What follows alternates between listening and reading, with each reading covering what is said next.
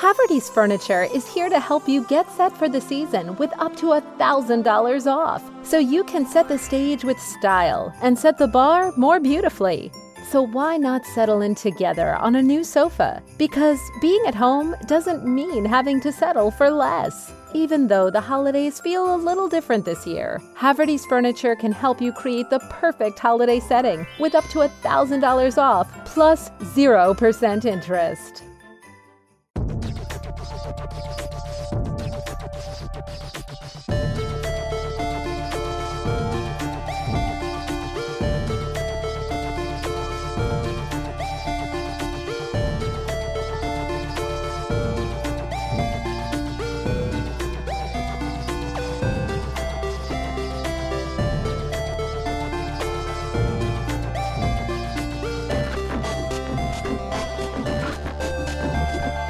One year later, the Retro Gamers are still here. This is the official one-year anniversary of the Retro Gamers going weekly, becoming legit. Larry here.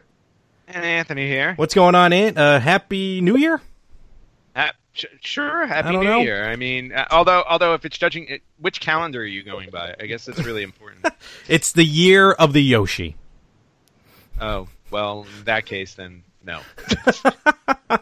And really count. So it's kind of funny, last week was our big 5-0. This week is kind of the 1-year anniversary, if you will, of us doing this on a weekly basis. And it's also a crossover episode. Crossover. Whoosh, whoosh, dun, dun, dun, crossover. No, we talked about this last week. No sound effects. I'm going to fight you, and I'm going to fight Frank on it each and every week on the Better Half. Absolutely not. Just introduce Josh. So we got our pod brother from Victims and Villains, Captain Nostalgia himself, Josh. Josh, what's going on? Hello. No sound effects. Wow. Well, it's all about that bass. Yeah, honestly, Josh has had a day. What's going on, Josh? Nothing too much. Just chilling in sunny Western California. There you go. You're in California? Psych, Pennsylvania. I was going to say, wait a minute. Wait, you're here? Where the two of you. I can't be the only one here on the East Coast. So. I'm behind you all the time. So, and it's not just Victims and Villains now, Josh. You got a plethora of shows happening over there. You want to let some of the fans of the Retro Gamers know what else you have happening over there? Yeah, sure. So we, back in April, we had started kind of entertaining the idea of expanding our universe that we had called, because one thing that we do with ours is obviously suicide prevention. Mm-hmm. But we wanted to expand it to certain pop culture and really kind of hone in on, niche areas, so to say, kind of like what you guys do with retro gaming and gaming in general for the E3 specials and stuff like that. We are kind of like all over the place with Victims and Villains. Like we do everything from anime to video games to comics, movies, memorials, and so on and so forth. And so we wanted to hone in on very specific genres, so to say, and do suicide prevention. And so if you guys are DC Comics fans, we have Reborn and Remembered with them. That is right now the only show that I helped to develop the idea of the show, but I have nothing to do as far as like producing or like hosting or anything else like that. Ian Bates and Micah Kimber are doing that show. They're killing it on that one. Excellent. And so pretty much the idea of that one is talking all about DC Comics and letting people know that, you're not forgotten, you are remembered, and your season can be, a rebirthing process, so to say. And for all the nostalgic people, your listeners here, we also have a 90s nostalgia podcast called the PS Midnight Cast, which I am also a host of over there. With my good friend Brandon Miller, and all ours is pretty much talking all about 90s pop culture, and that there is a light in darkness, and that is what we are here to do. So we're 3 episodes deep as of right now onto both of them. By the time this episode drops for the Retro Gamers, the 4th episode of Reborn and Remembered will have gone up, and then next Wednesday, the 4th episode of PS Midnight. PS Midnight Cast will go up, and that is all about Ghost in the Shell. So, ooh, nice. Yeah, I like PS Midnight Cast. I'm very 90s. I realized. So there we go. Very cool. And DC fan over there. Well, probably more Marvel. No, right? I'm a Marvel fan. You're Marvel, but I did read some DC, not a lot. Okay. Of course, I don't read comic books anymore. Hey. Don't blend. What? Colors don't blend. Look at that. Look at that DC man, look tattoo at that. right That's there. a nice logo. Very nice. Holy cow. So, all right, excellent. Well, good stuff there, Josh, and definitely continued success for all your podcasts. And this week, though, we've been, the three of us, this month, actually Ant's up next, we were going to talk a little bit later on about it with Castlevania, but we've been working a lot together with the shows, and I think it's going to continue on. I have a feeling maybe Retro Gamers and Victim and Villains won't be the only two shows that may cross over, so we'll see what happens as we go down the road. We will never tell. We'll never air it. We'll record it, but never air it. I was saying we'll never tell, but we'll always blackmail. Yeah. So, Ant's freshly back from Japan again. Again.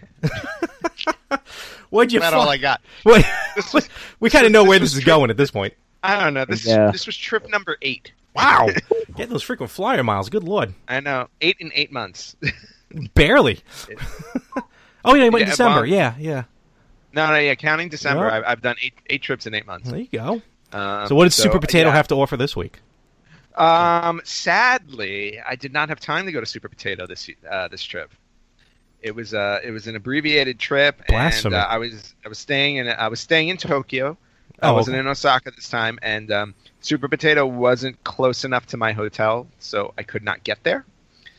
It was also partly because it was also like 90-something degrees and 90% humidity, kind of like New York summer weather. Yikes. And I'm not used to that anymore because I live in sunny, dry California. Yeah. So going out into that oven and sweating 3 seconds after you're outside is not something I enjoy. So no trip to Super Potato for me. Oh. However, What do you got? However, as would be the way, I always find a way. So I happened to have stumbled across another store in Japan that was near my hotel that sells. It was kind of like a used book and electronics store. Okay. I don't know. It's called Book Off. Huh. And apparently, according to my sister, it weird exists titles on over the there. east. According to somebody I know, it exists on the East Coast. Really? But completely different. Same kind of place, but different logo. So Okay. anyway, so I decided to go there because it was close to the hotel, and I had a few hours to kill before I went back to the airport to fly home on Friday. And I go into the store, and I'm like, okay. I was like, so they have books everywhere. They have they have a whole floor of DVDs, and let me tell you something. You know how we have special edition DVDs for certain sets and everything like that? Mm-hmm. Okay, our special edition sets pale in comparison to what Japan does for theirs. Oh, I can only imagine. I saw a Spider-Man DVD box set, and I swear to God, the box was about like 3 feet tall. And Wow. I have no idea what was in it. It was like this super deluxe thing. I think it had like a big figure in it or something. It was insane. Small child dressed like Spider-Man. Yeah, basically. So like there was this whole floor, like department store level, just loaded with DVDs, and then there was this whole section just for special editions because they were massive. Oh man. I kind of wanted to buy one to bring home, but then I found the video game section, and I just went over there. So So I found the video game section, and at first I only saw like newer stuff, like PS4, Xbox One, Wii U, that stuff. But then, like, right behind that against the wall, they had some retro stuff. So I'm like, oh, cool. I was like, I'll start going through the retro stuff, obviously, to see what I wanted. And I noticed that their prices were really, really good for some of the games. So, and I think they were better than Super Potato. So no, so you can't talk about the unofficial sponsor of the show like that. Well, you know what? They need to get better prices then. They're always listening. They're always, well, you know, if they are listening, they need a translator for our show. So, no, I was pretty good last week with it. No, that was terrible. So I went a little shopping crazy because I was so excited that I found a new store and I had to, make my mark for my first trip. Boy. So we'll start with Super Nintendo. So for Super Nintendo, I picked up Mario and Wario for Super Famicom. Mario and Wario? Yes. What is that? Mario and Wario. Okay. So I don't know. I've never seen this before, so I had to pick it up. Nice cart. Yes, very nice cart, and it was only 500 yen, which is even better. So that's about $4.50. I love that exchange rate. I picked up, just because I want to see how fun this could be, I picked up Monopoly. So, playing Monopoly in Japan. That's awesome. Me and my friends used to play Monopoly, the legit game, and then at one point we would just move it to the Nintendo version because you were able to customize it. It was weird. We picked up virtually. Oh, cool. All right, I got this game. I have no idea what this game is. I bought it for the artwork on the cover, and then I need to do some digging to figure it out. But check out that art. Nice. Doe-eyed Asian child. Yeah, so it's a weird game, and it's got a little. It almost looks like a little white character that. Is that a lamb?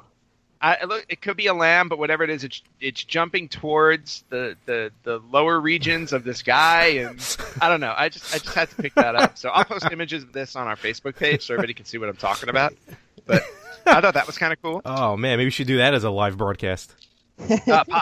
Possibly, it'd be like, look, it's coming at you. And then I picked up Rockman X, which is Mega Man X.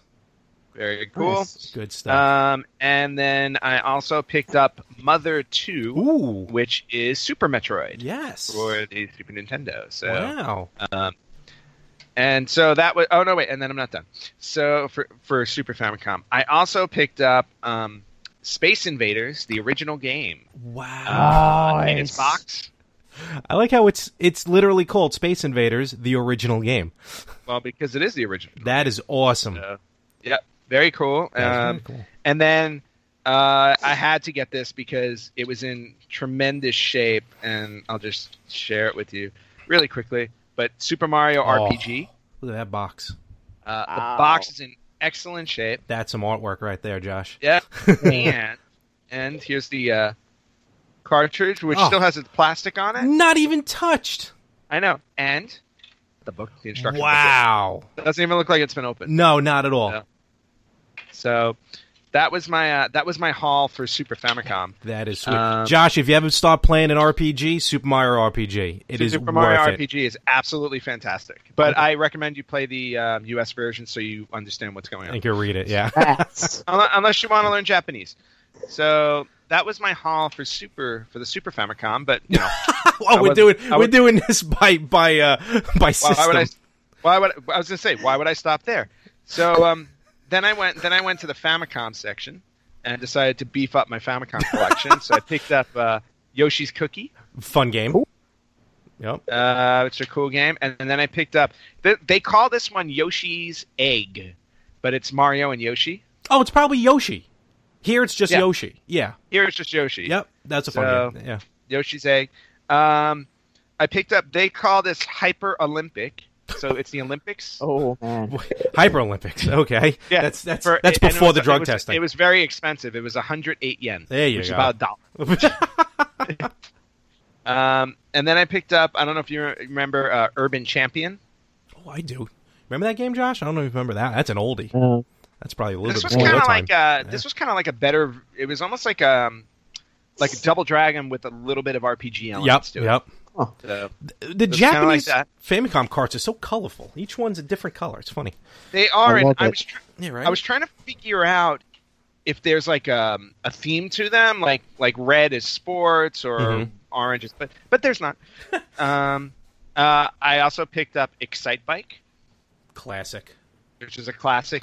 And then I picked this up because I thought it was funny, but it's called Bebop High School.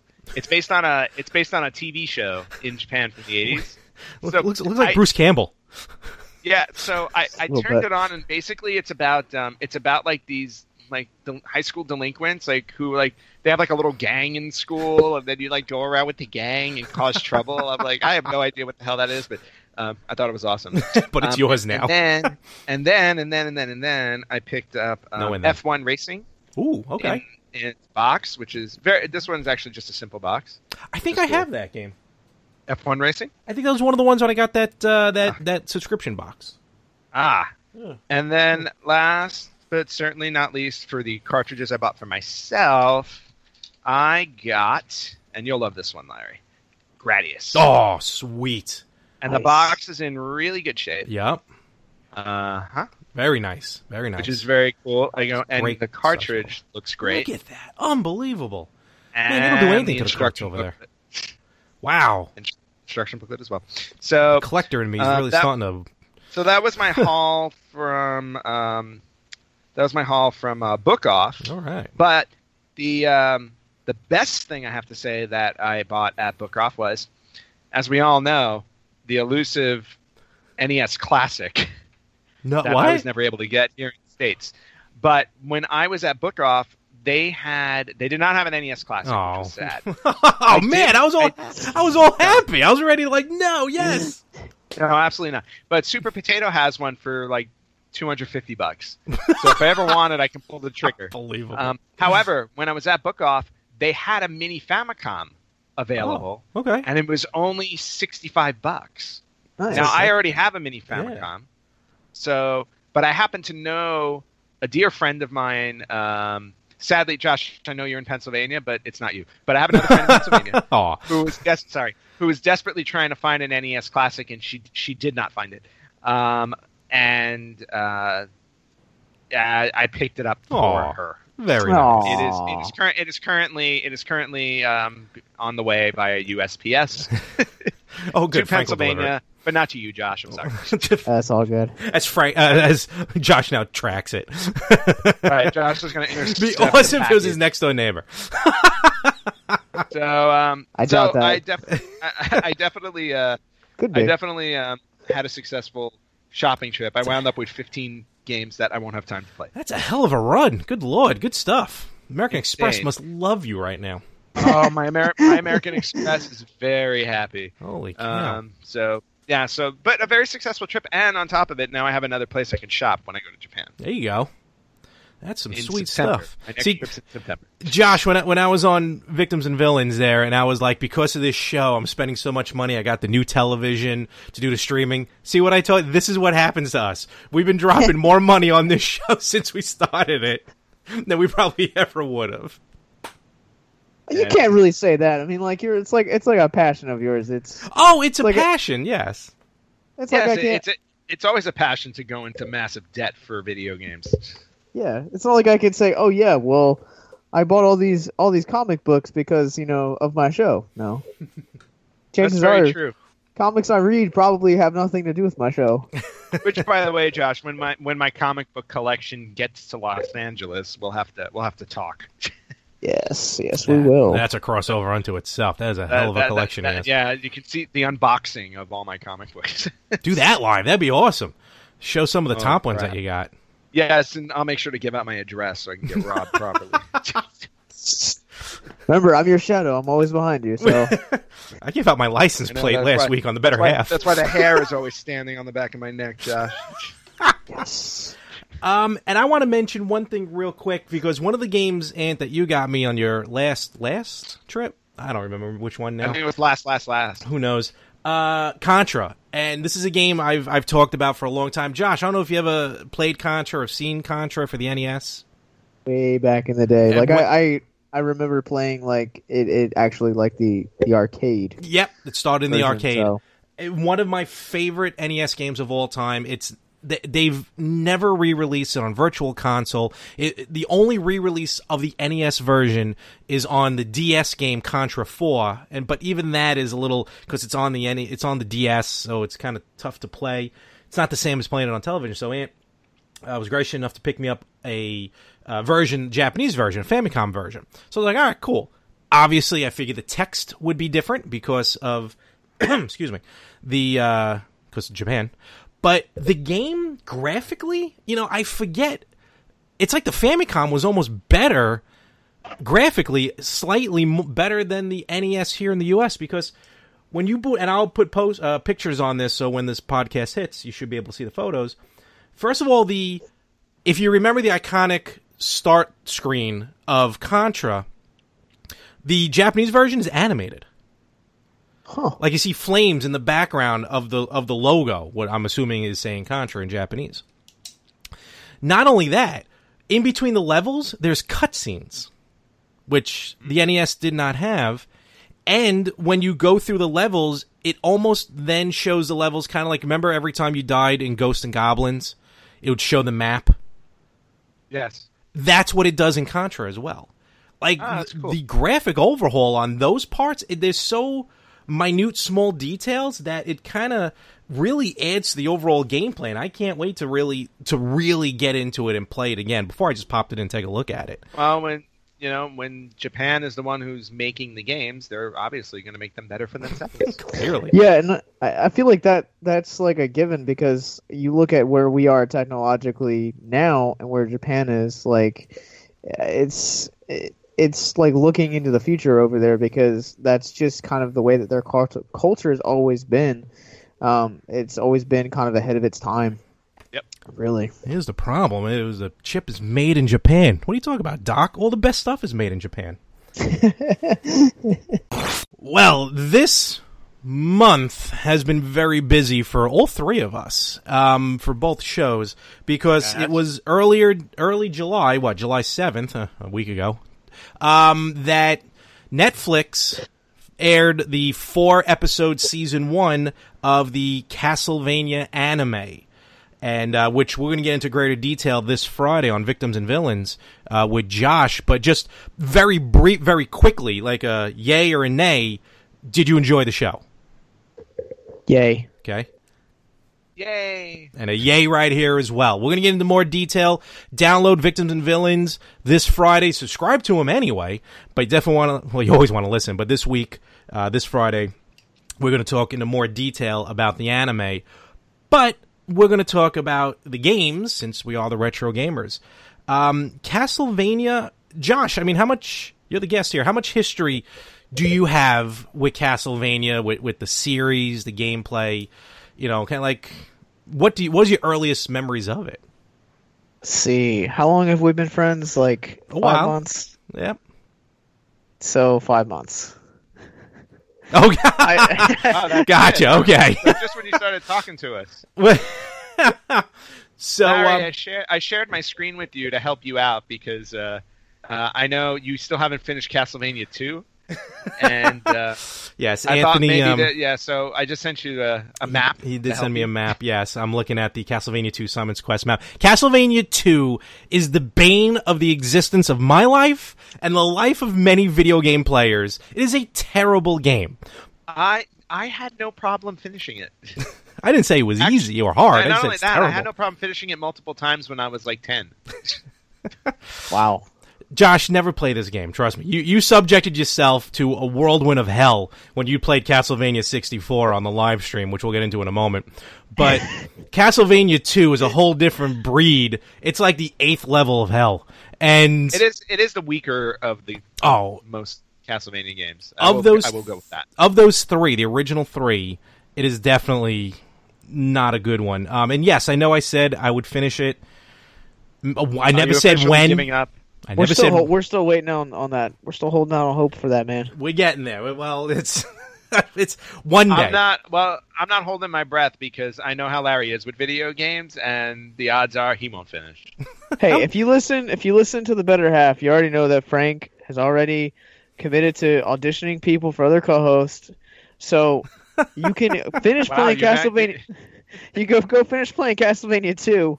Let the fill-in host go for a couple weeks. Do Castlevania 2. For my own, I'm getting booted off my own network. You know, if there was anybody who could pull that off successfully, I have faith in you. I don't get it. Oh well. But I will eventually get back to it. Listen, I got a better setup now for streaming, so it's going to make me feel better in playing it. So that's very true. So no, and I only needle you because I want you to get back to actually finishing it. Yeah, I will. You know, and I can start my next game, whatever that is.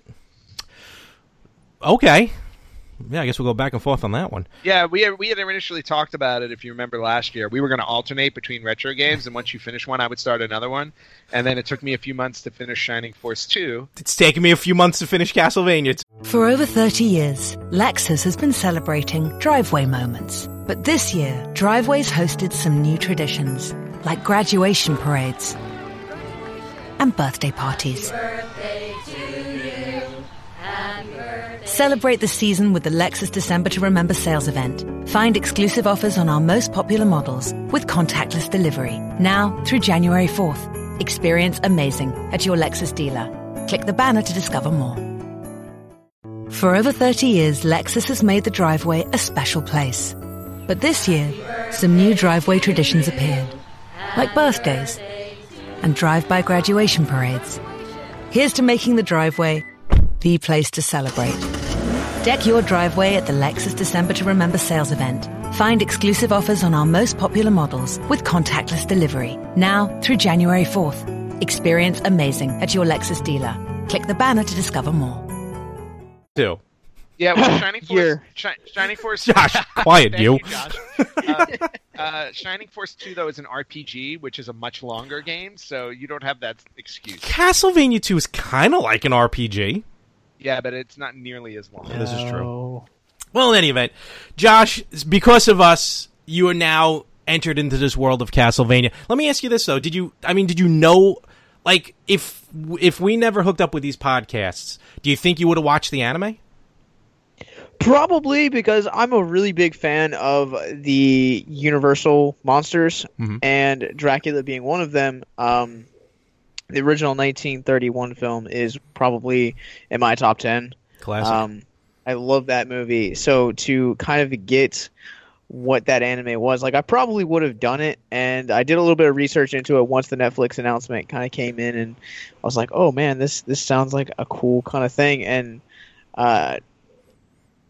obviously wanting to know more about it and know more about this fandom, and so yeah, maybe not to the level I have now, but maybe you wouldn't have played the games, but you would have definitely read into it.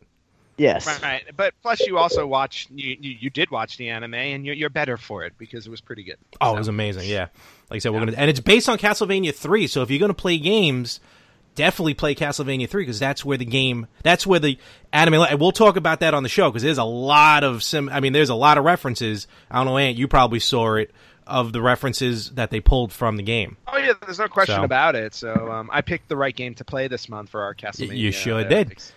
How ironic. Retrospective, so to speak. Yeah, well, I'm usually like right on it. Right on the bubble of what's hot in Hollywood. Look, man, I'm always on the cusp, right there. Yes, he is. So Castlevania is known to be extremely difficult. Any of the games, I've experienced it. Josh, you've experienced it now firsthand, and Ant's had I've had no problem. Yeah. Dare you? The first time you play Castlevania is extremely difficult when you first pick it up. It was difficult, but it stays difficult. It really does. Yes. It is a difficult. They are difficult games. They're definitely challenging, but you know what? But you just work your way through it, just like any other video game. The only games that are worth quitting on are Virtual Boy games because they all suck. Also true. Hey, you won't get your per diem check now. See now, rats. See with the guest host, Larry, you're outnumbered. So I know. Just by voting there, you can't win. There's the little elements of the game, like the hit. Every time you get hit, you get thrown back. Which, and if you want to watch a perfect example of it, the very first episode of The Angry Video Game Nerd, which is a great series to watch, was Castlevania 2. And that just like when you get hit and you get thrown back, and so the hit detection is kind of tough, and that's where the difficulty lies. On top of just the villains, the enemies are just not even the bosses, just the regular level. Those Medusa heads are the worst things in any video game ever. Well, it's not just the Medusa heads, though. It's the Medusa heads combined with the level that they're on because there are gaps in the walkway. Yeah, you're right. So you get hit by the Medusa head, you get knocked backwards, and then you fall to your death. Like in Castlevania 3 in the clock tower board. Yes. It's terrible. Yeah, it is a nightmare. It's definitely a nightmare. Nightmare fueled. Josh, before we get into with our live streams, because me and you have already done them, Did you pick up and play any Castlevania games before you played Castlevania 64? Yeah, I played the first Castlevania, and I played it pretty faithfully for like a month, and I would make it to like a certain point in the first level, and then like you guys were saying, that difficulty always really kind of like would only get me so far, and then I'd be like, you know what, I could be doing other things right now. But I think I really enjoyed the concept of Castlevania, so that was the reason I kept coming back to it. And the first Castlevania, which is a classic, which is the one I started up playing first, was just wanting to, because I'd never played anything like that, and I think that back in the 8-bit days or the 16-bit days, games were a lot more simple, and that's what made them so great. And I think that's the concept behind Castlevania. Kill Dracula. Like, it's very straightforward. You're right. Just basic. Kill Dracula and all of his friends in the first one. Yeah. Yeah. And just that linear, especially in the first game, just the linear. You got the whip. You have some projectiles, but you're right. It's just kind of like, and even with the projectiles, those sub weapons come into play a lot, because depending on which ones you have, almost makes the game easier or harder. Like I refuse to use holy water, but the dagger is my favorite weapon. Yeah, I like the whip. Well, the whip, I mean, that's your main weapon. Yeah, totally. I know, but I was never a big fan of the dagger. No, I don't know. No, I always thought the axe was fun. Yeah, it had that cool arc on it. Yeah, it was fun. So we've, on these last few Wednesdays, myself, Josh, and Anthony have been live streaming Castlevania games. I kicked it off with what's known in the States here as Castlevania Dracula X, over in Japan, originally on the TurboGrafx 16. I said on the Famicom, so I do stand corrected. But on the TurboGrafx 16 was Castlevania Rondo of Blood, which is, besides Symphony of the Night for PlayStation, Rondo of Blood is probably one of the best Castlevania games that probably a lot of people have not played, because it's really never... Dracula X came out here, but they changed the game enough where it wasn't as good as the original. I was able to download it. It is available on the Wii Virtual Console, so if anyone has a Wii or a Wii U, you can still download games on the Wii Virtual Console. They still let you download games. And if you're a fan of Symphony of the Night, you'd be pleased to know that Rondo of Blood is Symphony of the Night is actually a sequel to Rondo of Blood. Yep, and so it's a direct sequel, which I didn't realize until because I did look into that a little bit because I was reading about Rondo of Blood, because I'm looking at it and I'm playing. You hear me on the live stream. It starts off that first, not even after the prologue, and which, you know what? Let's get into that. Like Rondo of Blood, your very first entry into the game, you're fighting Death, the Grim Reaper, right off the bat. So yeah, it's cool. It throws you right in there without anything. But in the very first part of the first level, and you hear me on the stream, and I've played it a couple of times before, I'm going through and I'm like, this town looks familiar. It's the town from Castlevania 2. Mm-hmm. So I'm trying to figure out where it's connected with that as well, because you can read, there's a signpost on the bottom, obviously it's in Japanese, I didn't get a chance to take a look into the translation of it, but I was kind of curious what that sign had to say. But it was just very cool how I saw immediately the links to prior games, and then just the game itself is just ridiculous. The difficulty level is nuts, and it's the branching system on it, because after the stream I went back and I played a little bit more of it just to mess around, and I found different parts of the levels that brought me completely different directions. So that branching system was big time in Rondo of Blood.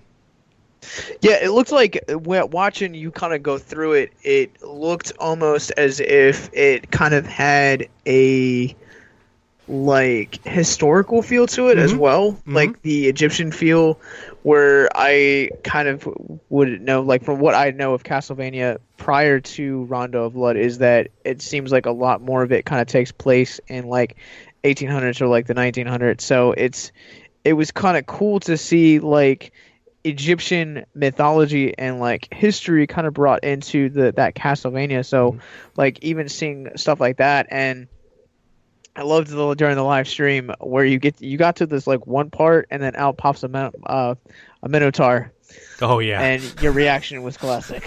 I was not expecting that Minotaur. Yeah, and I enjoyed watching you die. And it's a hell of a death scene too. You die in the game, Yes. blood squirts all over the place. Yeah. You know, they didn't release that here like that. No way. They should. They should have, definitely. But it was, and it's funny because in the beginning, if you watch again, when you go back and watch the live stream, in the very first level, I find kind of like a hidden room, which I go into. I kind of backtrack to get to the hidden room, and there's a pit with a stage going back and forth. But just like there was 2 candles with just hearts. So I'm like, what is this? So I just moved on with the game. When I went back, apparently, and a lot of Japanese games kind of do this, like with kind of spring stuff on you. You fall down in the pit, that's the branch, like that leads you to a completely different part of the level, and you move on with the game. So just by your instinct, my instinct was don't fall in the pit.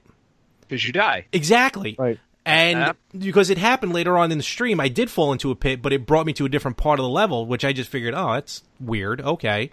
So then when I went back, now I'm going to be jumping into all pits I see. Just going against my my better judgment. But that at the same time, I'm sorry, go Ant. No, Josh, all you. I was gonna say that at the same time, like that proves how much better of game designers that Japan is than us, is because, like you were saying, like instinct for us and Western culture is you see a pit in video games, you die, that you get, you're brought into a whole new level. Absolutely, and of course there was a little bit of that graphic kick because of the TurboGrafx 16. May even been on the Turbo CD if I remember correctly. But you're right, the way they designed that game, the way those levels went, it was. I'm definitely going to play it again, and it gave me that love again for the game. And it's funny too because there was a Castlevania game for the PSP, PlayStation Portable, which unlocked Rondo of Blood and Symphony of the Night. And I remember playing Rondo of Blood at first. I really didn't commit to it. I'm like, oh, this is just a fun, different game. But I think it was the American version anyway. So, but this one on the Wii Virtual Console is the imported Japanese TurboGrafx 16. So definitely check it out when you get a chance. Very cool. Josh, now moving on. Yeah. No, I was gonna say moving on to Josh, who played Castlevania 64. Josh, now Poor I soul. watched your stream, and I have to say it was quite repetitive. Yes, it was. Castlevania. Let's talk about that. Yeah, How go was your right. experience? What was your thoughts on it? So when you guys watch it, and if you guys missed out on any of the 2 live streams that I've done so far, you guys can go head over to YouTube, and both streams are on the Victims and Villains page, and you guys can see how much better of a game Larry is than me. That is, I guess, until Anthony I don't know how plays. much that's saying, but it's saying something. And negatively about you, Josh. Yes. No, you jumped in with both feet, bro. Honestly, Castlevania. I've barely played Castlevania 64, so. But again, what are your thoughts about it? I mean, graphically speaking, it was an N64 game. So what do you think about from playing Castlevania the original, jumping into this 3D world? Well, it's like, yes, it's different. I still hold to PlayStation, like partially. So like I adore the games like those games that are, the early 3D kind of games. So like that to me, like visually speaking, like it doesn't bother me because like those are the games that I grew up on. I kind of like grew up on those and then like went backwards to like the 8-bit and the 16-bit era. But visually speaking, I think it was cool to kind of experience. It's that here just to put a Castlevania 64 was so bad, even graphically, because there's a lot of glitches in the game, that they came out with what was the title? Castlevania. I forgot the title of the second Castlevania game on the N64, which came out like a year later. Really, all it is a redone Castlevania 64. It's not even a sequel. Legacy of Darkness. That's right, Legacy of Darkness. Not even a sequel. It's just a fixed Castlevania 64. Pretty much. Yeah, and I think me and Ant were actually talking about this after he had watched it. Like, the controls on that are just really, really bad. Terrible. And yeah. they suck even more on an emulator, which was what I was playing. Which is well, okay. What's funny about the Castlevania N64 games, though? It actually got really good reviews when it first came out. Did it? I don't remember that. Yeah. Oh, okay. Castlevania 64. Let's see, just to slide through. IGN gave it 8.2 out of 10. Wow. GameSpot gave it 8.2 out of 10. Okay. Game ranking 72%. Metacritic 78. The only Game Pro 4.5 out of 5 stars. That's why they're out of business. Yep. Yeah, Game Revolution seems to be the only one that may have gotten it right. They gave it a C-. There you go. That's how that works. But for the most part, it got generally positive reviews. But also, 3D games at the time were still kind of new. Mm-hmm. So I think if you were just putting stuff out in 3D, you automatically got a good review. That is like, true. hey, this is great. Looking back on it now, not so much. Because I think it was 99 it had come out, if I'm not mistaken. Yep. Okay. Did you find January yourself 26, 1999. There you go. Did you find yourself really kind of retracing your steps in the game, and at any point did you start getting frustrated with it? You could be honest with us. No, Okay. because like it was like doing what we do with Suicide Prevention. Like I was like, all right, yes, this is a bad game, and yes, I am continuously dying, but I'm gonna keep playing because I can spin this to be a message of hope. And you sure as hell did, and you are. And you so. you did, and you know what? And kudos to you for that. My question is, for your character selection, why you didn't try switching over to the other character? Because you had the option of 2. I did, and okay, so when I died the first time, it restarted me automatically. Yep. And I could have done the second character, but by the time I had already died the second time, I was like, I totally forgot about the other character. Okay. So I was just like, all right, I'm gonna pause right here, put a a little bit of that whole hope section in here, and tell people that if they're struggling with suicide, that we would love to help them overcome it, connect them with counselors, and then I was like, all right, hit pause or unpause, and I'm just like, I wonder if they're like sitting here right now watching this and just being like, man, this guy sucks at what he does. Well, it's not that you suck at what you do. You just happen to suck at the specific game. True story. That's all. And don't fault yourself for we this can one. limit it to that game, right? We can just limit it to the game. So. And speaking of sucking, I'm up next with Castlevania 3. Yeah, man. Which is great, since it's a great lead-in for the Castlevania anime series we'll be talking about on Victims and Villains. Yep. Since that's where they decided to start the story for the anime series, which is pretty cool. I personally feel Castlevania 3 is the best of those 3, of the original 3. Huh. I agree. Well, from what I understand, I agree with that. Of course, I've gone on record saying I've never played Castlevania 3. Yeah, that's going to be fun. This is your legit first time ever playing it. Yeah, so I'm really looking forward to playing it because, everybody told me it was the best one, but some odd reason I only played 1 and 2. Maybe after finally getting through 2, I was like, all right, that's it, I'm done. But, and then I jumped. I didn't play another one until Symphony of the Night. So. Oh wow. So my question is, so N64, the Castlevania 64 was my first time playing this, and Anthony's gonna be playing Castlevania 3 for the first time. How many times did you play Rondo of Blood before the live stream? Me, honestly, if I played it 5 times in the, how long has the Wii been out? 3 or 4 years since it's been out. I mean, I rarely played it. Ant will tell you, I own stuff, but I usually don't play or watch it. Don't ask me why. Yeah, he just buys things to buy. So I really, now I can say the same now. when I played Rondo of Blood, that was really my first time sitting down to play the game on a serious level. So we've all kind of played games for the first time. Yes, I've played Rondo of Blood, but never in a serious manner. Like I did on. You did pretty decent for your first time. I got up to the sixth stage. Game on. I'll take it. Nice. I don't plan on getting that far on Wednesday when I do that. When I started the live stream, I said, "Do not expect to see the ending of this game." And trust me, I will promise the same come Wednesday. And Josh, if you watch Anthony play Castlevania 3, you're going to see a lot of the anime as far as characters, because Castlevania 3 was the first Castlevania where you can play as multiple characters. You can stumble across 3 different characters. Alucard, Dracula's son. Remember the in the anime, the monk, what they call him? I forgot what they call him. But the girl Sypha, she's a character from the game that you can play. And a third one, which I don't remember if he was in the anime, Grant. I don't think he was. I don't think he was either. He's a basically almost like a pirate kind of sort of, and he can cling to walls and stuff. But that's what I loved. It was fun to play, actually. That's what I loved about Castlevania 3, because when you found one of these characters in a branching system of the game, you can switch to them on a fly. You can only have one at a time, but you can switch to them on the fly, and that changed the whole dynamic of the Castlevania series, in my opinion. And that's the cool thing about it, is that you getting that quest aspect of it, and then being able to switch on command like that. Yeah. And when I was watching the anime, it really brought me back to the game. Ant, you were gonna say? No, I was gonna say it's just really cool to have the option to play different characters.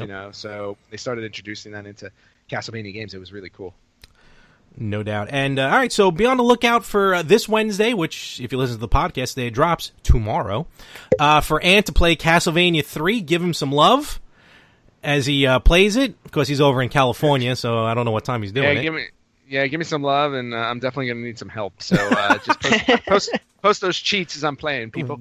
We'll definitely be there. We'll be watching. And remember, this Friday, subscribe to Victims and Villains anyway. It's a great podcast, Josh. You do a tremendous job with it. Some great interviews. You get some great people on there. Of course, the message behind it is absolutely tremendous. But hey, the Retro Gamers are going to be on this Friday, so why not give a listen as well? Yeah, and you can see how well they really know the Castlevania trilogy, or the whole franchise because we're in trouble. Normally, when we have guests on, it's normally tell us a little bit about yourself, tell us a little bit about your projects, but because we've had you guys on so much, we had to keep it fresh for you guys and see how much you guys really knew about Castlevania. All right, and the challenge. Just don't fail me. It'll reflect poorly on my former teaching career. Rats. The challenge has been laid. Tune in this Friday, Victims and Villains, for the Castlevania anime crossover. So, just a fun fact, Josh, I want to throw at you before I get into the Retro Spotlight for this week. Did you know that there was never a Castlevania game on the Virtual Boy? What? That's right. They never made it. They never made a Castlevania game for the Virtual Boy. It wasn't enough time. I got a question. If there was a Virtual Boy Castlevania, what color blood would Dracula bleed? That's true, since you can only see in red. Listen, there's different shades of red, okay? It was able to give different shades of red. All right. Anyway, question for you.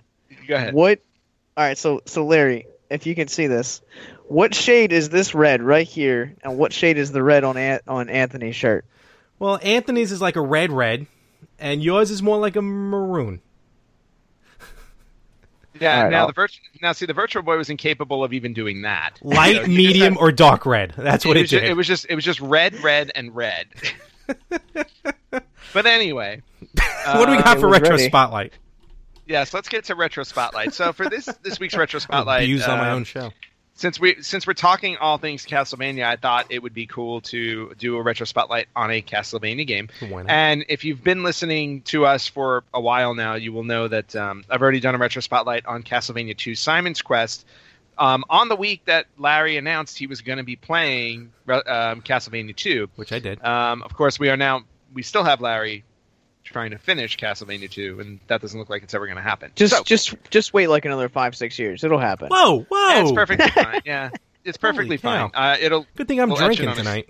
We'll etch it on his tombstone. Never finished Castlevania 2. So he's going off to heaven to finish Simon's Quest. Oh my gosh! Oh man, that's awesome. Just make sure you have all of Dracula's parts when you do it. We'll bury you with them. So this week's Retro Spotlight, I thought I would focus on probably one of the best, if not the best, Castlevania game in the series, which is Castlevania Symphony of the Night. Oh, absolutely. So Castlevania Symphony of the Night, exactly. And Josh, I do say, if you haven't played Castlevania Symphony of the Night, I strongly recommend you do. It's on PlayStation. I know you're not a big gamer, but it's definitely worth playing. No I can question. find one. Actually, next time I go they are down readily to, available. They are definitely readily available. Next Even time I on go down PlayStation. to Norfolk, I might get one because down where we do a lot of ministry down there in Norfolk, there is like this ginormous video game place called Video Game of Heaven. Oh. And when I was there last time, Yeah. when I was there last time, like I picked up a couple games for like pretty inexpensive. So Cool. Yeah, definitely. If you can find Castlevania, I mean, Symphony of the Night, maybe not that inexpensive. It may not be expensive, but it's well worth it. Trust me when I tell you. Mm-hmm. And we're going to learn all about it right now. Yes, you are, because I'm the one who does all the research. So, Castlevania Symphony of the Night was developed and published by Konami. Don't miss Lowe's Provember Season of Savings event, November 25th through December 2nd. We'll have some of the year's best deals on brands you trust every day. During this one-week-only event, get up to 40% off select tools, up to 25% off select lighting and ceiling fans, up to 50% off select ladders, and more. These pro deals are available in-store and online at lowesforpros.com. Lowe's, the new home for pros. Offer valid 11/25 through 12/2. While supplies last, U.S. only. What's up? It's Kevin Hart. And with new rewards from Chase Freedom Unlimited, I now earn even more cash back, even on a beach getaway. I earn 3% of drugstores on beach snacks. These chips have some saying on them. I earn 3% on dining, including takeout, after a seagull eats all my chips. And I earn 5% on travel purchased through Chase, like a hotel room to hide from that seagull. Learn more at ChaseFreedom.com. Chase, make more of what's yours. Account subject to credit approval. Restrictions, limitations apply. Offer subject to change. Cards are issued by JPMorgan Chase Bank and a member FDIC. Who have handled all of the Castlevania games. The original platform that it was on was the original PlayStation. It's come out on virtual consoles since then, but it was originally released on the first PlayStation. In Japan, it was released March 20th of 1997. It came to the U.S. about 7 months later on October 2nd. Yes, teacher recognizes Josh. You have a question? was this the first game that was not on a Nintendo-based system? No. Because Castlevania Bloodlines was on the Sega Genesis. Okay. So, aha. Yeah, that was a good one. Moving on. Josh is curious. No, your curiosity, you're trying to stump me. I know your game. My students used to do it all the time, too, and they failed miserably. That's for our show. I'm not going to bring it to your show. No, it's all right. It's all right. You can bring it. I accept all challenges. Anyway, so it was released October 2nd, 1997 in the U.S., and then in November of 97 all throughout Europe. So those were the release dates. As we said earlier while we were talking about Dracula X, Symphony of the Night is a direct sequel to Dracula X, which is also known as Castlevania Rondo of Blood. As you know, in Rondo of Blood, the lead character was Richter Belmont. Mm-hmm. Richter Belmont plays a pivotal role in the Symphony of the Night story, even though you play as Alucard throughout the game. So the development for Symphony of the Night actually started with the intention of it being released on the ill-fated Sega 32X. Ooh, really? So this game was originally supposed to be part of the 32X collection. Its original title for the 32X was Castlevania The Bloodletting. And there was actually a playable version of it created before Konami decided to move on and release it on the PlayStation. Interesting. So somewhere deep in the recesses of Sega or from one of their developers, there's a playable version of Symphony of the Night on the 32X. Yes, you could see it. I think that with the recent announcement of the SCNS or the SNES as Larry likes to call it, you could get the guy who pays attention to the shows. Thank you, Josh. I mean, like if Sega is going to be, kind of keep moving to compete now, you have the Sega Forever, you're getting ready to release the Sega Genesis again. It is possible that we could see the Bloodletting come out on a game, just to compete with what Nintendo's doing with the SNES. Right, exactly. I mean, yeah, because the SNES Classic is going to be releasing Star Fox 2, so I think you have a good point. Like, it would be cool if Sega Forever did come out with a previously unreleased game, and not to mention a previously unreleased Castlevania game would be awesome. That'd be wild. So, yeah, even if it was just Symphony of the Night in a version, in a 32X version. So, moving on. So, when the development team moved on to doing the PlayStation version, when they moved on to do Symphony of the Night, the original games, if you remember, like Castlevania 1 and 3 and Bloodline specifically, you know how they have a stage-by-stage progression in those games? You go through stage 1, stage 2, so on and so forth. It's very, very linear. But they wanted, so Konami wanted to, the Konami development team wanted to make something that was a little more open world. So they actually looked at the Legend of Zelda series and Super Metroid as inspiration to develop the whole castle for Castlevania for Symphony of the Night. You definitely see that. No, absolutely. Yeah, and you can definitely see that when you play through it. When the game came out in Japan, it was packaged with an art book containing a small manga based on the game and a soundtrack compiled from the previous Castlevania games. Really? So you didn't just get the game; you actually got it. Yeah, you got a nice little art book and cool. a CD with Castlevania music on it. Next time you go to Japan, that's what I want. That's what you want? There's his order. All right, you can just make sure you place your order, on an official order sheet.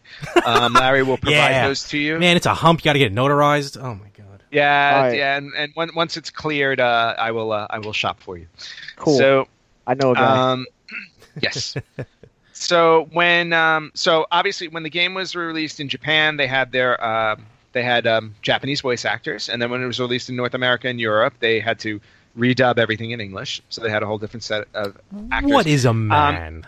In terms of the sales for the game, you'd actually be very surprised to know that worldwide sales were not as large as you would think. Really? 1.2 million copies sold worldwide. That's it? That's it. That's it. I would have expected it to be a lot more. Was there maybe not that many PlayStations? Well, I'm not. To be honest with you, like I said, I'm not entirely sure. But here's what I discovered. The UK release sold very sparsely and was actually discontinued after 2 months. Wow. So when this game first came out, the sales were actually pretty weak. It took word of mouth for it to actually become popular. It became more of a cult classic after its initial release. So if you have an original copy of the game, which I don't think I do, I think I have the greatest hits version. If you have if you have the original release of the game, it actually may be more valuable than the other versions because it didn't sell as well. Not that I have the jewel case anymore. Well, you kind of need the jewel case too. It helps for that. All in a book. Yes. And then the soundtrack of the game was actually released on CD April 9th of 1997. So a couple of months after the game came out, they actually released the CD because the soundtrack is probably one of the best soundtracks ever made for a video game. Absolutely one of fantastic. The best. And on a side note, you could, if you have a copy of Symphony of the Night on PlayStation, you can put the disc in your CD player, and it will play tracks. That's awesome. Not regular, like I think it's only one track that plays, I think just one long song, but you can do that. Actually, a lot of PlayStation games you can do that with. Yeah, so thank you for stepping on some of my information, Larry. Oh. So look at you trying to jump into Retro Spotlight. It's so cute. Let him have his moments. We'll fix this in post. No, you won't. We don't have to fix it. We don't have to. If you listen to the interview with Anthony, you know how much I can fix in post. That's very That's true. also true. But you don't have to fix this in post. You can have your little moment. But let's do this. Hey, Ant. I will soldier on. Can you? Is there any other way you can listen to the soundtrack besides buying a separate CD? Yes, actually there is. The soundtrack was re-released on iTunes in December of 2007, 10 years after the game's original release. So you can actually buy it on iTunes. Is there a third way? No, there is not. And anybody who says otherwise is lying. By the way, I'm going to iTunes right now. I'm moving on. Okay. So moving on from the soundtrack that's only available two ways. Listen, I've been drinking wine all night. I'm trying to get sophisticated. I may be a little buzzed. So here's an interesting tidbit, and I'm curious to see if you know this because I didn't when I read it. Okay. But when the game came out, the press was drawing comparisons between the gameplay of Symphony of the Night with the gameplay of Super Metroid, which makes sense since they use that as inspiration, that they actually coined a term called Metroidvania. Have you ever heard that? Yes, actually I have, but I didn't know where it came from. I just thought it was the style of game. Someone just mentioned it. Well, no, that's kind of exactly what it is, yeah. But it's basically a game that plays like Symphony of the Night, and Metroid is considered like Metroidvania. Yeah, that's because that's pretty sweet. I'm afraid to talk now. No, that's pretty cool. No, you can talk. No, talk about no, because that totally makes sense. Yeah. So some interesting awards I want to run down really, really quickly for Symphony of the Night because it was it was definitely heralded by most game magazines and professionals. So really quickly, 1997 it was PlayStation Magazine's Game of the Year. 1998 Electronics Gaming Monthly named it PlayStation Game of the Year. Nice. Electronic Gaming Monthly also in its 100 greatest games of all times, it's listed in 4th place. Wow. GameSpot listed on their greatest games of all time list. They don't have them numbered. Okay. In 2005 on IGN, it placed 16th in their top 100 games of all time. In 2001 on Game Informer, 24th for their top 200 video games ever. Wow. Game Zone, best Castlevania title ever made. Agreed. On Games Radar, the second best PlayStation game of all time. Wow. Second best behind Metal Gear Solid. So okay, I can see that. 2009, Edge listed it as 35th of the top 100 best games to play today. I didn't even know he played games. Okay, not that Edge. Oh, okay. And GamePro listed it number 10 for the 15 greatest video games of all time. Wow, so those are some high praises. Yeah, it's a lot of high praises. And here are some other quick little fun facts about Symphony of the Night. Did you know that Alucard's stats are influenced by the manner in which Richter killed Dracula in the introduction of the game? Really? Yes. So if you defeated Dracula as Richter at the start of the game within the first minute, he actually has different stats. Wow. That's pretty sweet. When you start the game. See what happened? Just I don't know if you're aware of it, Josh. Basically, when you start the game, you actually start the game with a Belmont. It's almost like you're starting the game at like the end of the previous game, probably the end of Rondo of Blood. That's now exactly I think about What you're doing is Symphony of the Night starts with the end of Rondo of Blood before you get into Symphony of the Night. Yeah, so you're at the base of Dracula's castle. You walk up, you fight Dracula. I've never beaten Dracula. I didn't think you were supposed to beat Dracula. I always thought you had to die, but I never realized that about the stats. That's pretty sweet. Oh, you never beat Dracula? No, I didn't think you were supposed to. I never really bothered trying. I mean, I tried, but I've never been. It's a true blue sequel. Yes. So guess who's going back to play tonight? Right. So how quickly you beat him actually affected Alucard and his stats. So why my stats stink. Here's a little deja vu moment. But if you happen to place the game CD in a CD player, it reveals a hidden song on track 2. And also, just so you know, when you do start track 2, Alucard actually gives you a warning not to place the game in the CD player. Yes, I do remember. Yeah. Before the actual. I mean, I've never heard of that. Wow. Yeah, that is brand new information for Larry. He's never heard that before. Man, that's amazing. Okay. So, other little bits in the game that are kind of cool little nods, but when you go into a save room in the game, the sound that you hear in the save room is Alucard's heartbeat. That's what that is. That the sound in the game room is his heartbeat, but since you didn't know that, I thought you knew that. But since you didn't know that, what you also might want to know is, depending on what level of health you have, the sound would be fainter if your health level was lower. Huh. So, I'll have to go back so and the check that heartbeat out. was. All right. Yep. In 1998, Symphony of the Night was ported to the Sega Saturn in Japan only. And in that version, you know the character Maria, Richter's girlfriend Maria? Yes. Okay, so Maria is a playable character. That's cool. The Sega Saturn version. She's a fully playable character, and she's a boss fight. Really? Oh, wow. Yep. You fight her, and she joins you. Huh. Richter is also available to play at the start of the game. On Saturn, man, I gotta get a Saturn. On the Saturn game. Yep. Although the Saturn game was actually very buggy. Oh. So just something to keep in mind. The Saturn game also included exclusive items and 2 new areas in the game to play. Really? With bosses. Wow. Yep. Moving on.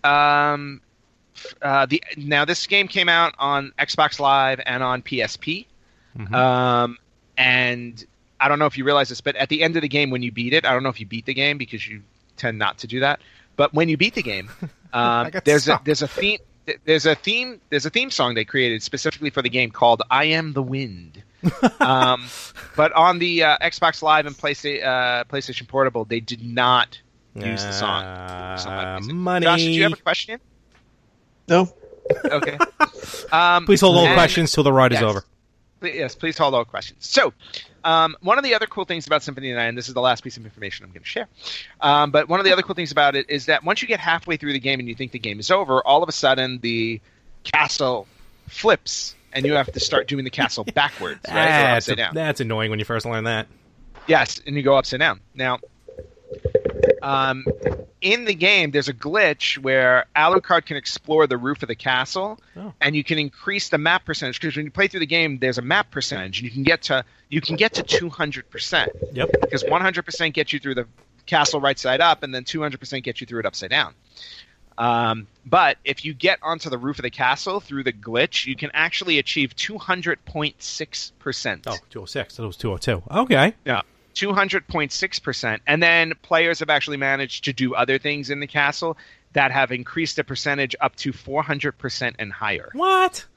Yeah. Wow. I have no idea what they do. That's weird. But it's possible to do that. Huh. I'm sorry, that was going to be my last bit, but I have one other thing I wanted to say. Okay. Now, Symphony of the Night, as it stands on the PlayStation, has 4 different endings depending on what you do in the game. Jesus, there's multiple endings. 4 different endings. However, on the PlayStation version, there was audio for a 5th ending found. And in that ending, Maria saves Richter, but then Shaft, who's another character, actually turns Maria into a demon right after she saves Richter. Wow. So apparently that was a planned ending that was never created for Symphony of the Night. And that is this week's Retro Spotlight, Castlevania Symphony of the Night. I hope you all learned something from me and not from Larry.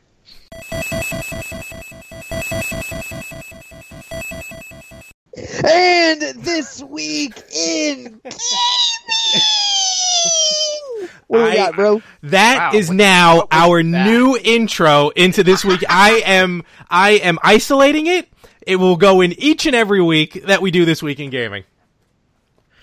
Wow. And Josh, thank you very much for caring so much into putting the extra effort in. Larry just fumbles into it. It's what's this week in gaming? Absolutely not. I've done stuff like that. You're going to be less interested. How dare you? All right, so let's see what's going on this week in gaming. Hint, hint. Nothing Virtual Boy. Just wait. Not that I would ever mention. I think I've been the only one to do a Virtual Boy. The 2 times I've done this week in gaming. Wait. Yeah, and that will be the only person who will ever do it. So yes, Josh. Any Sharp-X? We'll find out. 68,000. We can't put the cart before the horse. Yeah, I was just going to say, I'm going to keep you in suspense. I've already done that with the soundtrack to Castlevania Symphony of the Night. You see where that led us. Yes, exactly. So, and based on Josh's intro, we're going to do this squeak in gaming history. All right, so we're gonna swing all the way back to 1981. 1981, the Game & Watch widescreen version of Octopus. The widescreen. I didn't even know widescreen was invented in 1981. It's Japan. They invented everything That's like 50 true. years before we got it. So, Game & Watch widescreen Octopus, 1981. Cool. Okay. Jumping a few years to 1985, on the Famicom in Japan, there was a game called Door Door. Let me guess what you had to do in it. Wait. Were you a Mormon? No. Or a Jehovah's Witness? Nope. But now I want a game like that. Knock on doors, and you have to answer whatever question they say correctly in order for them to let you in. Only when this Mormon knocks on the door, it gets closed on him. Slammed is the word. Slammed. Jumping to 1986, also in Japan, pro wrestling on the Sega Master System. Ooh, okay. Yep. Jumping 2 years to 1988, this is on the Famicom Disk System, not the Famicom, but the Disk System. Donkey Kong Jr. Did you find this system? You didn't pick it up, did you? Well, no, because I went to Book Off and they didn't have old systems. Gotcha. So next time I go Super Potato, have a Famicom Disk System ready for me, I am purchasing. Cool. And apparently I'm also looking for Symphony of the Night with the manga art book and soundtrack. Yes. Once I get the request form. Staying in 1988, this is my favorite game title for the week on the Famicom in Japan. Kid Cool, with K's. Of course. Kid Cool and the Quest for the 7 Wonder Herbs. What kind of cool is he? You know what? I know what Kid Cool was doing with those. Those are some strong Wonder Herbs. That's right. Jumping to 1990, and this one I thought was interesting. 1990 on the Famicom in Japan, Altered Beast. Huh. Really? Nice. Yeah, so apparently Sega and Nintendo may have shared some stuff. Maybe. In Japan. They didn't do that here. No, not at all. 1992, also in Japan, Final Fight for the Sharp X68000. Yes! I told you not to do that. What? Well, listen, until I have a button that I can press to do it otherwise. You know how you were talking about your editing skills? Edit that out. Thank you. Jumping to 1994, Mega Man 5 on the Game Boy was released in Japan. Great. That Mega Man on Game Boy is absolutely... I will put it up against any of the NES Mega Mans because that one was its own game, where the Mega Man 1 through 4 on Game Boy just took basically the same bosses from like 2 Mega Mans and combined them. This one was a completely original game. Absolutely phenomenal. Thank you for that.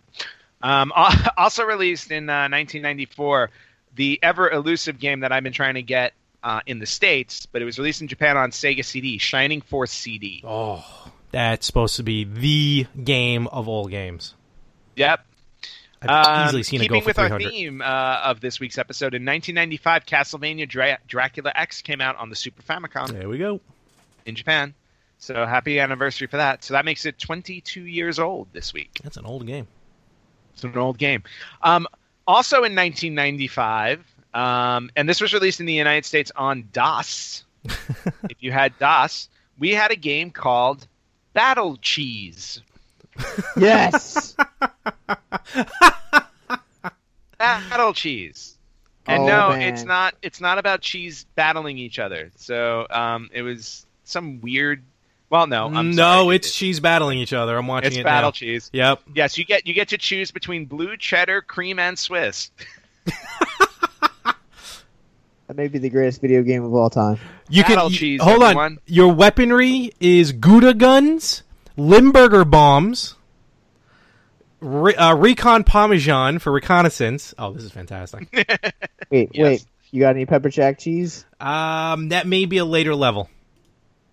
Because I feel like if it does like explosive stuff to your bowels, it could do explosive stuff to other cheese products. Oh man! What happens if? Well, yeah, I was just gonna say, what happens if you're a lactose intolerant person?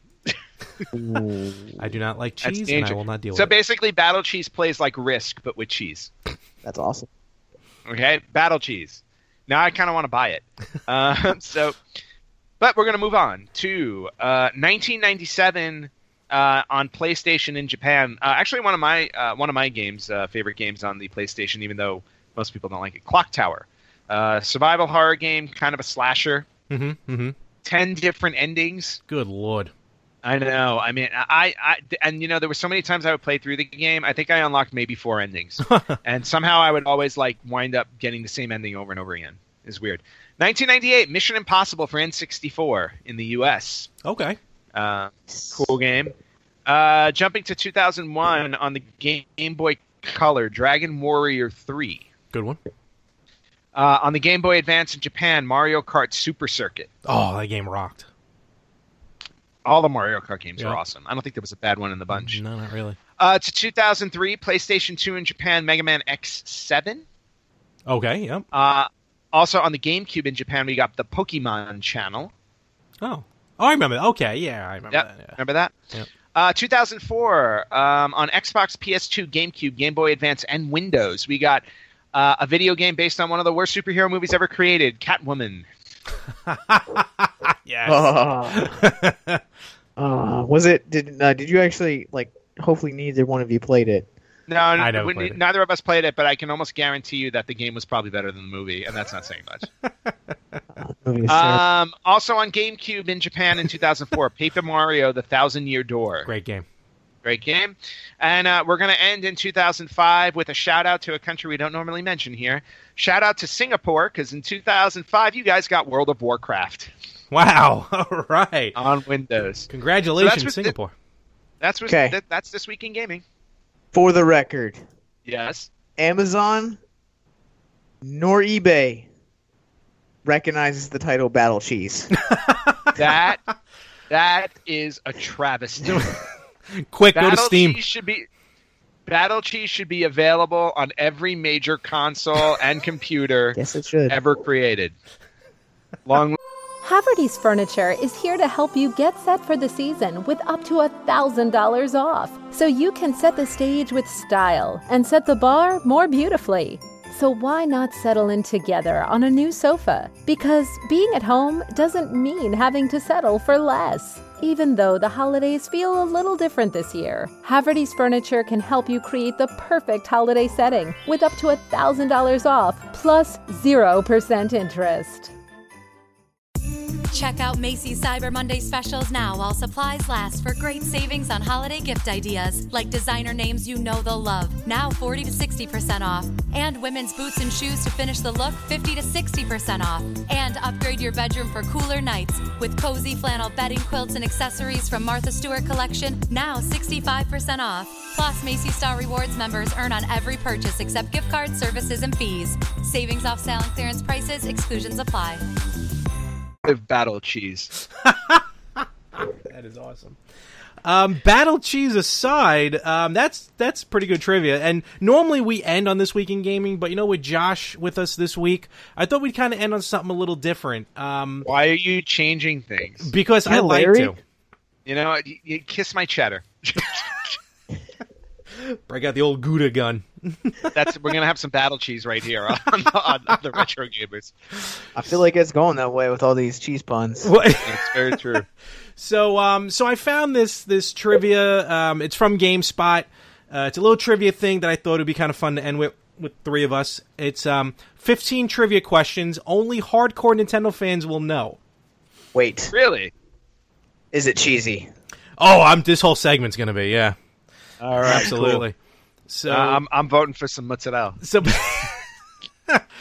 So basically, how this is going to work is 15 questions, multiple choice, A, B, C, D. Each one of us have cards A, B, C, and D, which we will hold up when we have the answer we're thinking of.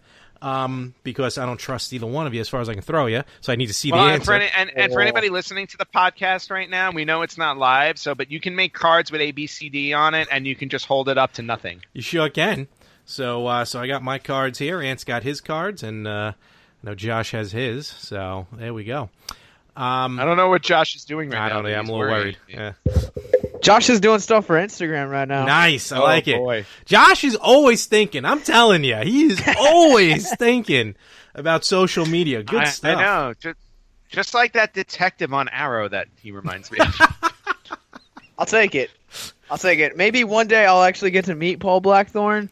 If you've ever heard Paul Blackthorne actually talk, side note, dude is extremely British.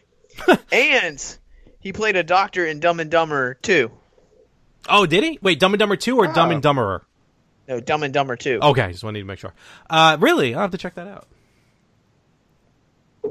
He had a full head of hair and a British accent. So. Well, he should have a British accent.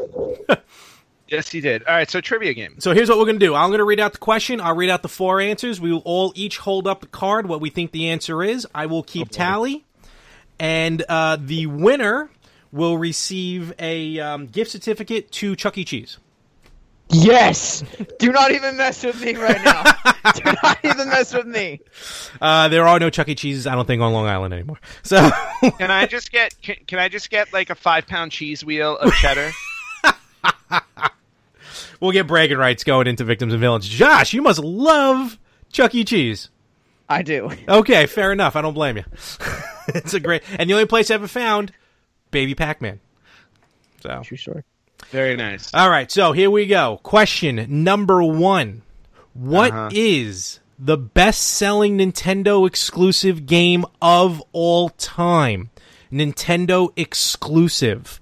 Was it A, Duck Hunt, B, Super Mario Brothers, C, Mario Kart Wii, or D, Wii Sports? Whenever you're ready, feel free to hold up your cards. We got Josh. Hold up yours. I'm holding it up. All right, so D's all around. Oh, this is going to be horrible. Okay, so Wii Sports. We're all answering Wii Sports. Answer is Wii Sports. So we each get a point. Woo! All right. By the way, that's also because Wii Sports came with the Wii, and the Wii is the best-selling console of all time. There you go. That's how you think about it. Josh, if you didn't know, when I was growing up, my lifelong dream was to be a game show host. So I did get to live it briefly in high school, and I'm living it again today. And based on question number 1, you can see why he's not a game show host. Yeah, I was about to say, I was like, you need some more like oomph in your voice. All right, you want oomph? I'll give you oomph. All right, listen. If the brain game taught me anything, it's how I can enunciate for a game show. Question: challenge your inner Bobby. Bob Barker? Yeah, Bob Barker. All right. So, question number 2. I was going to say Bob Newhart. What about Gene Rayburn? Match that game. works. There we go. Question number 2. Which of the following games did Mario creator Shigeru Miyamoto not design? Which game did he not design? Was it Donkey Kong, Kid Icarus, Excitebike, or The Legend of Zelda? A, Donkey Kong, B, Kid Icarus, C, Excitebike, D, The Legend of Zelda. Which game did Shigeru Miyamoto not design? I have my answer. All right, I have B. Josh has C. And Ant, I have to go to you. C as well. All right. Oh, boy, here we go. This is going to change the whole thing. And the answer is Kid Icarus. Oh, very nice, Larry. All right, I take the lead. I think you're cheating. I swear to God, I am not cheating. I did not look at these ahead of time. If you win, we're automatically going to accuse you of cheating. Because you're the one asking the questions, and you also have the answer. No, I only see the answer when I move on to the next page. That's why it takes a few seconds. So, share your screen and prove it. There are other things open on my screen I'd rather not share right now. So, question number 3. Or that I would like to see right now. That'll be on the better half. Question number 3. Question number 3. Site does Larry have open on his desktop? How dare you? We're on iHeartRadio. Watch your language. Bad enough with AstroTit. That was a great game. You know what? An AstroTit Battle Cheese dual pack. Look. Celery was the better game, all right? Triple pack. Get yourself some celery, AstroTit, and Battle Cheese all in one pack. Question number 3. What is the first game with Princess Zelda as a playable character? What game did Princess Zelda finally become a playable character? Was it A, Zelda, Wand of Gamelin, B, The Legend of Zelda, Ocarina of Time, C, Super Smash Bros. Melee, or D, Super Smash Bros. Brawl? In a moment, we'll throw it up to Charles Nelson Riley. All right, Josh has B, Ocarina of Time. I see Ant's going to wait for me. All right, me and Ant both have A, Zelda, Wand of Gamelin. The answer is... Load. A, Zelda, Wand of Gamelin. So me and Ant get a point on that one. I was going to say, Ant, you want to tell Josh what that one's all about? The Wand of Gamelin was one of 2 games created for the Philips CDI when Nintendo made a deal to have Philips create a CD attachment to their Super Nintendo. But during that deal, they had also struck a deal that they would loan some of their characters to Philips. So when that deal fell through with Nintendo, Philips still had the rights to make Legend of Zelda games for the CDI, so they created 2 really, really bad Zelda games. Absolutely terrible. Nintendo refuses to recognize them. Yeah, pretty much. Yeah. All they right. played like Dragon's Lair, but worse. Question number 4. Question number 4. All right. Wow. Can't count game show host. I lost track. Actually, I can't keep track because I've got every answer right. So, question number 4. What is the best-selling Nintendo handheld of all time? Was it A, the Nintendo Game Boy, B, the Nintendo Game Boy Advance, C, the Nintendo DS, or D, the Nintendo 3DS? I noticed that the Virtual Boy wasn't an option. Well, it depends on who you ask. If it is there an actually a controller or not, or which ugly visor was sold the most? Which best-selling Nintendo handheld of all time? Game Boy, Game Boy Advance, DS, or 3DS? All right, Josh says the Game Boy Advance. I'm going 3DS. I'm gonna go backwards and go to the original Game Boy. Ant's going to Game Boy. The answer is... Wow, we're all wrong. The Nintendo DS. Oh, holy cow! No points on that one. Wow, interesting. Wow, DS. Huh. You know, at first I would have went Game Boy, but I just figured because of the times, I figured more kids would buy it. That's why I went 3DS. So. My gut said Microvision, but that wasn't an option. All right. Question number 5. Which pro baseball team did Nintendo become majority owner of in 1992? Nintendo actually owned a baseball team in 1992. Was it the Seattle Mariners, the Oakland A's, the Kansas City Royals, or the Tampa Bay Rays? Seattle Mariners, Oakland A's, Kansas City Royals, or the Tampa Bay Rays? I liked it better when they were the Devil Rays. We all say A. Josh was last going up on that. I think he may be playing the odds. And the answer is A, the Seattle Mariners. Well, considering the fact that Nintendo of America is located in Seattle. That is very true. Wow, Josh, you didn't take long at all to post that, did you? Multitasking. I love it. All right. Question. Moving right along. We're going to pick up some pace here. Question number 6. Oh, Language. That is not becoming of a game show host. We're going to have to skip this one because the question is, what game is this screenshot from? And that's not going to work. So. Well, that doesn't help. No, so we'll skip that one. By the way, it's not Virtual Boy. That's no, okay. It's not. Move on. Just move on. Clearly Mario Kart Double Dash. So, all right. Okay, move on. Okay, so which Nintendo game caused enough injuries in children to result Virtual in Boy. Virtual Boy. That's not a game. That's a system. Which I don't know what that is. That's not a system. Game caused enough injuries in children to result in an $80 million settlement? Was it A, Tony Hawk's Pro Skater, B, Super Smash Brothers, C, Mario Kart 64, or D, Mario Party? We've actually talked about this in the past. I feel like I'm waiting on like Mario Tennis coming through. Honestly, right? All right, we all, again, D's all around. So... Answer is, as we've talked about before, Mario Party. We all get a point on that one. That's what caused the gloves to come out. Look, though, my hand finally healed. What? The Power Glove? Oh, I wish the Power Glove. No, they actually had to release...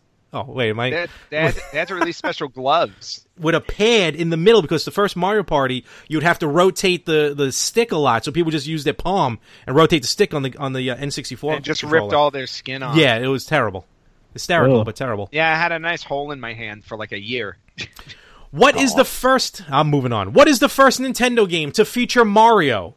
What is the first Nintendo game to feature Mario in it? Was it Mario Brothers, Tennis, Donkey Kong, or Wrecking Crew?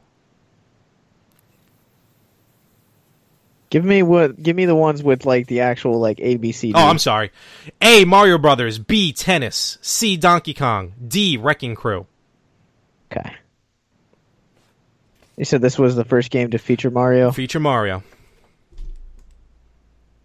Okay, and hold on, why do you always keep coming? Okay, we all say C, Donkey Kong. We just talked about this recently, and it is C, Donkey Kong. All right. So we are at right now, Josh with 4 big points on the board, Anthony with 5 big points, and of course yours truly with 6. Larry, the cheater, has 6. I am not the cheater. Yeah. Yeah. I'm still waiting on the Virtual Boy questions. If one comes up, that's going to be hysterical. What is the name of Nintendo's first ever Game & Watch title? This is a tough one. Was it A, Ball, B, Oil Panic, C, Egg, D, Mario Brothers? Repeat the question. Sure. Games. What is the name of Nintendo's first ever Game & Watch title? A, Ball, B, Oil Panic, C, Egg, D, Mario Brothers. Josh goes D. I say A. Oh boy, Anthony says B. All right, remember your answers. The answer is Ball. That's me. Now, Larry, we're going to have a talk. I swear to God, I am not cheating. For the listeners out there, Larry is the one right now in control of the questions. Larry, if you would be so kind... And the one that found the quiz. Larry, if you would be so kind to send me a link to said quiz, I would like to continue the questions from my end to make sure that this is fair. We're good. Don't worry about it. It is fair. All right, Probably here we go. Studied them. I did not. I swear on my godson. I believe I'm about to sign off here. All right, here we go. I don't even know what question we're at now. Which film inspired the enemies in Nintendo's Metroid series? Was it A, Star Wars, B, Galaxy of Terror, C, Predator, D, Alien?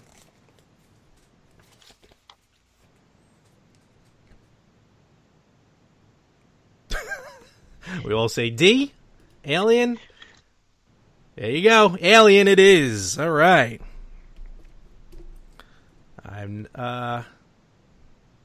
Okay. Oh, here we go. What was the first NES game to use the Konami code? First NES game to use the Konami code. Was it A, Contra, B, Life Force, C, Gradius, D, R-Type? Now, I'm trying to think of release dates here. What came first? I don't know. Which one came first? All right. What's that copyright date on there? All right. Josh says B, Life Force. Anthony says C, Gradius. Actually, I say C, Gradius as well. The answer is, survey says, Gradius. Hey, Josh, you're holding up well. Don't worry. For a novice, for someone who doesn't never play really games, well. you got Look, 5 see? points. Not bad at all. Gradius. I honestly was going to go Contra because I thought Contra came out first. No, Contra came out, I think, in 87 or 88. Then I thought about it more. That's what I figured. Okay. Oh, here we go. All right, here's a good one and very good trivia as well. What was Nintendo's original line of business when the company was founded in 1889? Yes, Nintendo was founded in 1889. Porn. I know. Was it A, love hotels? B, instant rice? That's racist. C, taxi companies? Or D, playing cards? I really wish it was love hotels. We all know this. D. As I say, you know what? People are lonely, okay? We all say D, and that is it. Playing cards. Do you remember the original name of the playing cards? I do not. Hanafuda playing cards. Or Hanafuda nice. cards. Maybe I should look for those next time. That'd be... Oh, good luck, right? All right, what was the first Super Nintendo game, SNES game, to use the Super FX chip? What was the first SNES game to use the Super FX chip? Was it A, Pilot Wings, B, Star Fox, C, Doom, or D, Super Mario World 2, Yoshi's Island? A, Pilot Wings, B, Star Fox, C, Doom, D, Super Mario World 2, Yoshi's Island.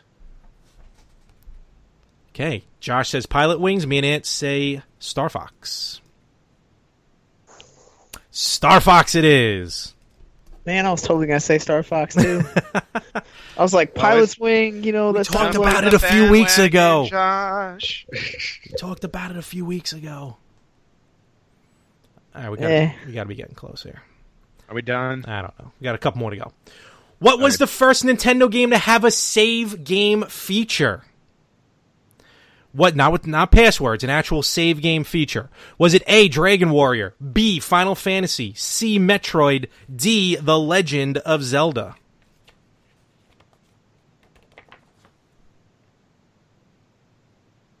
We all say Zelda. Show me Zelda on the board. Legend of Zelda it is. Woohoo! I actually used to make my great-grandmother, who was very old at the time, get up out of her seat to play Family Feud at my grandparents' house because they had an oval-shaped painting in the living room. And this poor woman would, God bless her, she would get up every time and walk her way over to the coffee table to play Fast Money. And by the way, it was just me and her playing. I, of course, was Richard Dawson. I just lost more respect for you. What? I loved her. I loved her. And I didn't have much left. What was Mario's original name? Was it A, Jumpman, B, Big Red, C, Luigi, or D, Squattin' Sam? Spelled SQUATTIN apostrophe. I thought it was Stanley. Oh, poor Stanley. Roll putting up A, Jumpman. I'm really hoping it's Squattin' Sam, and we never knew about it. Jumpman it is. And that was the last question. All right. So between the two contestants, Josh and Anthony, so Josh got 8 correct, and Anthony got a cool 11. Wait a minute. I did a lot better than I thought I did. So you did really well. Did I forget? Congratulations. Thank you, host Larry. Wait, for hosting this game show. I got 12. We'll see you next time. I got 12. No, you can't play. You're the game show host. I will be expecting my Chuck E. Cheese card in the mail. The only person who's going to give you your Chuck E. Cheese card is yourself. And Anthony, I need his address so I can steal said card.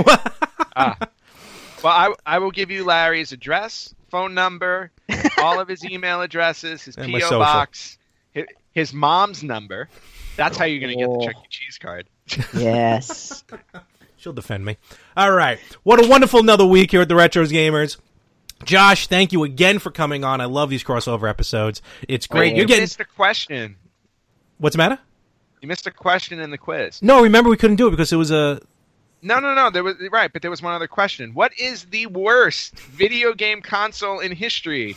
Is it A, the Virtual Boy, B, the Virtual Boy, C, the Virtual Boy, or D, the Virtual Boy? Everybody's holding up all 4 cards, I see. I'm not playing. That's right, because you're the game show host.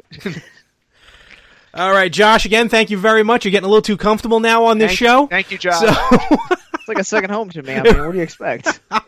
No, truly, we greatly appreciate it. Josh, let everyone know where they can go in times of need. Your message of hope there. Where can they go? Cool. All right. So if you or someone you know right now has been listening to this amazing crossover part 1 issue, you guys can go to victimsandvillains.net /contact or go to facebook.com/victimsandvillains, and we would love to be a listening ear for you guys. We'd love to be the bridge between you and a counselor, you and a church.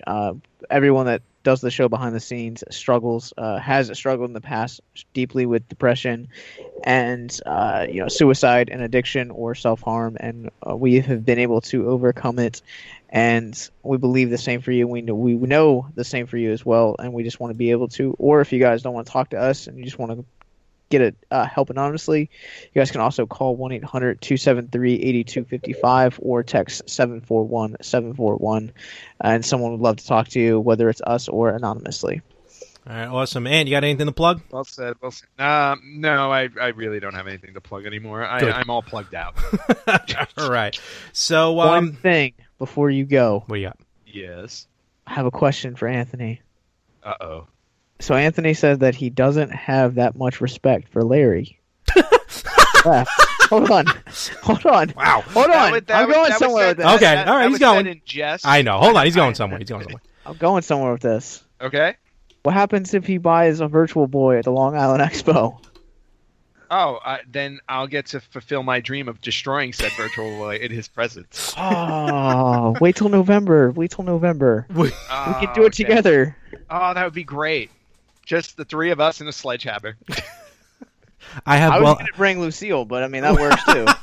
Lucille works. I would happily. You can have Lucille. I'll have a sledgehammer. Yes. I will buy a Virtual Boy, and I will not have money, and I will need Anthony's credit card to borrow, which I will pay him back right away. Yeah, sorry, that credit's no good. I'd be like, I have no card. No, I told you. Virtual Boys will not go on any of my credit cards. It just won't. I've already warned every company. I'm sorry, sir. Did you buy a Virtual Boy? Was this you? Yep, I will immediately be shot. So check us out at theretrogamers.com. Follow us on Instagram at _retrogamers. And of course on Facebook, facebook.com/retrogamerspodcast. And we're 1 year down and many more to go. So we're on the road. Yes, I know. May our second year be filled with the same retro fun and equal number of Virtual Boy insults.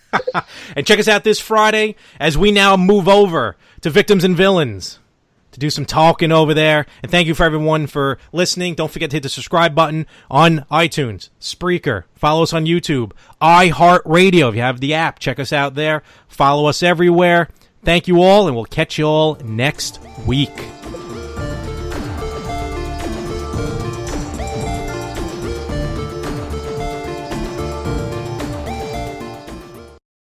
Haverty's Furniture is here to help you get set for the season with up to $1,000 off, so you can set the stage with style and set the bar more beautifully.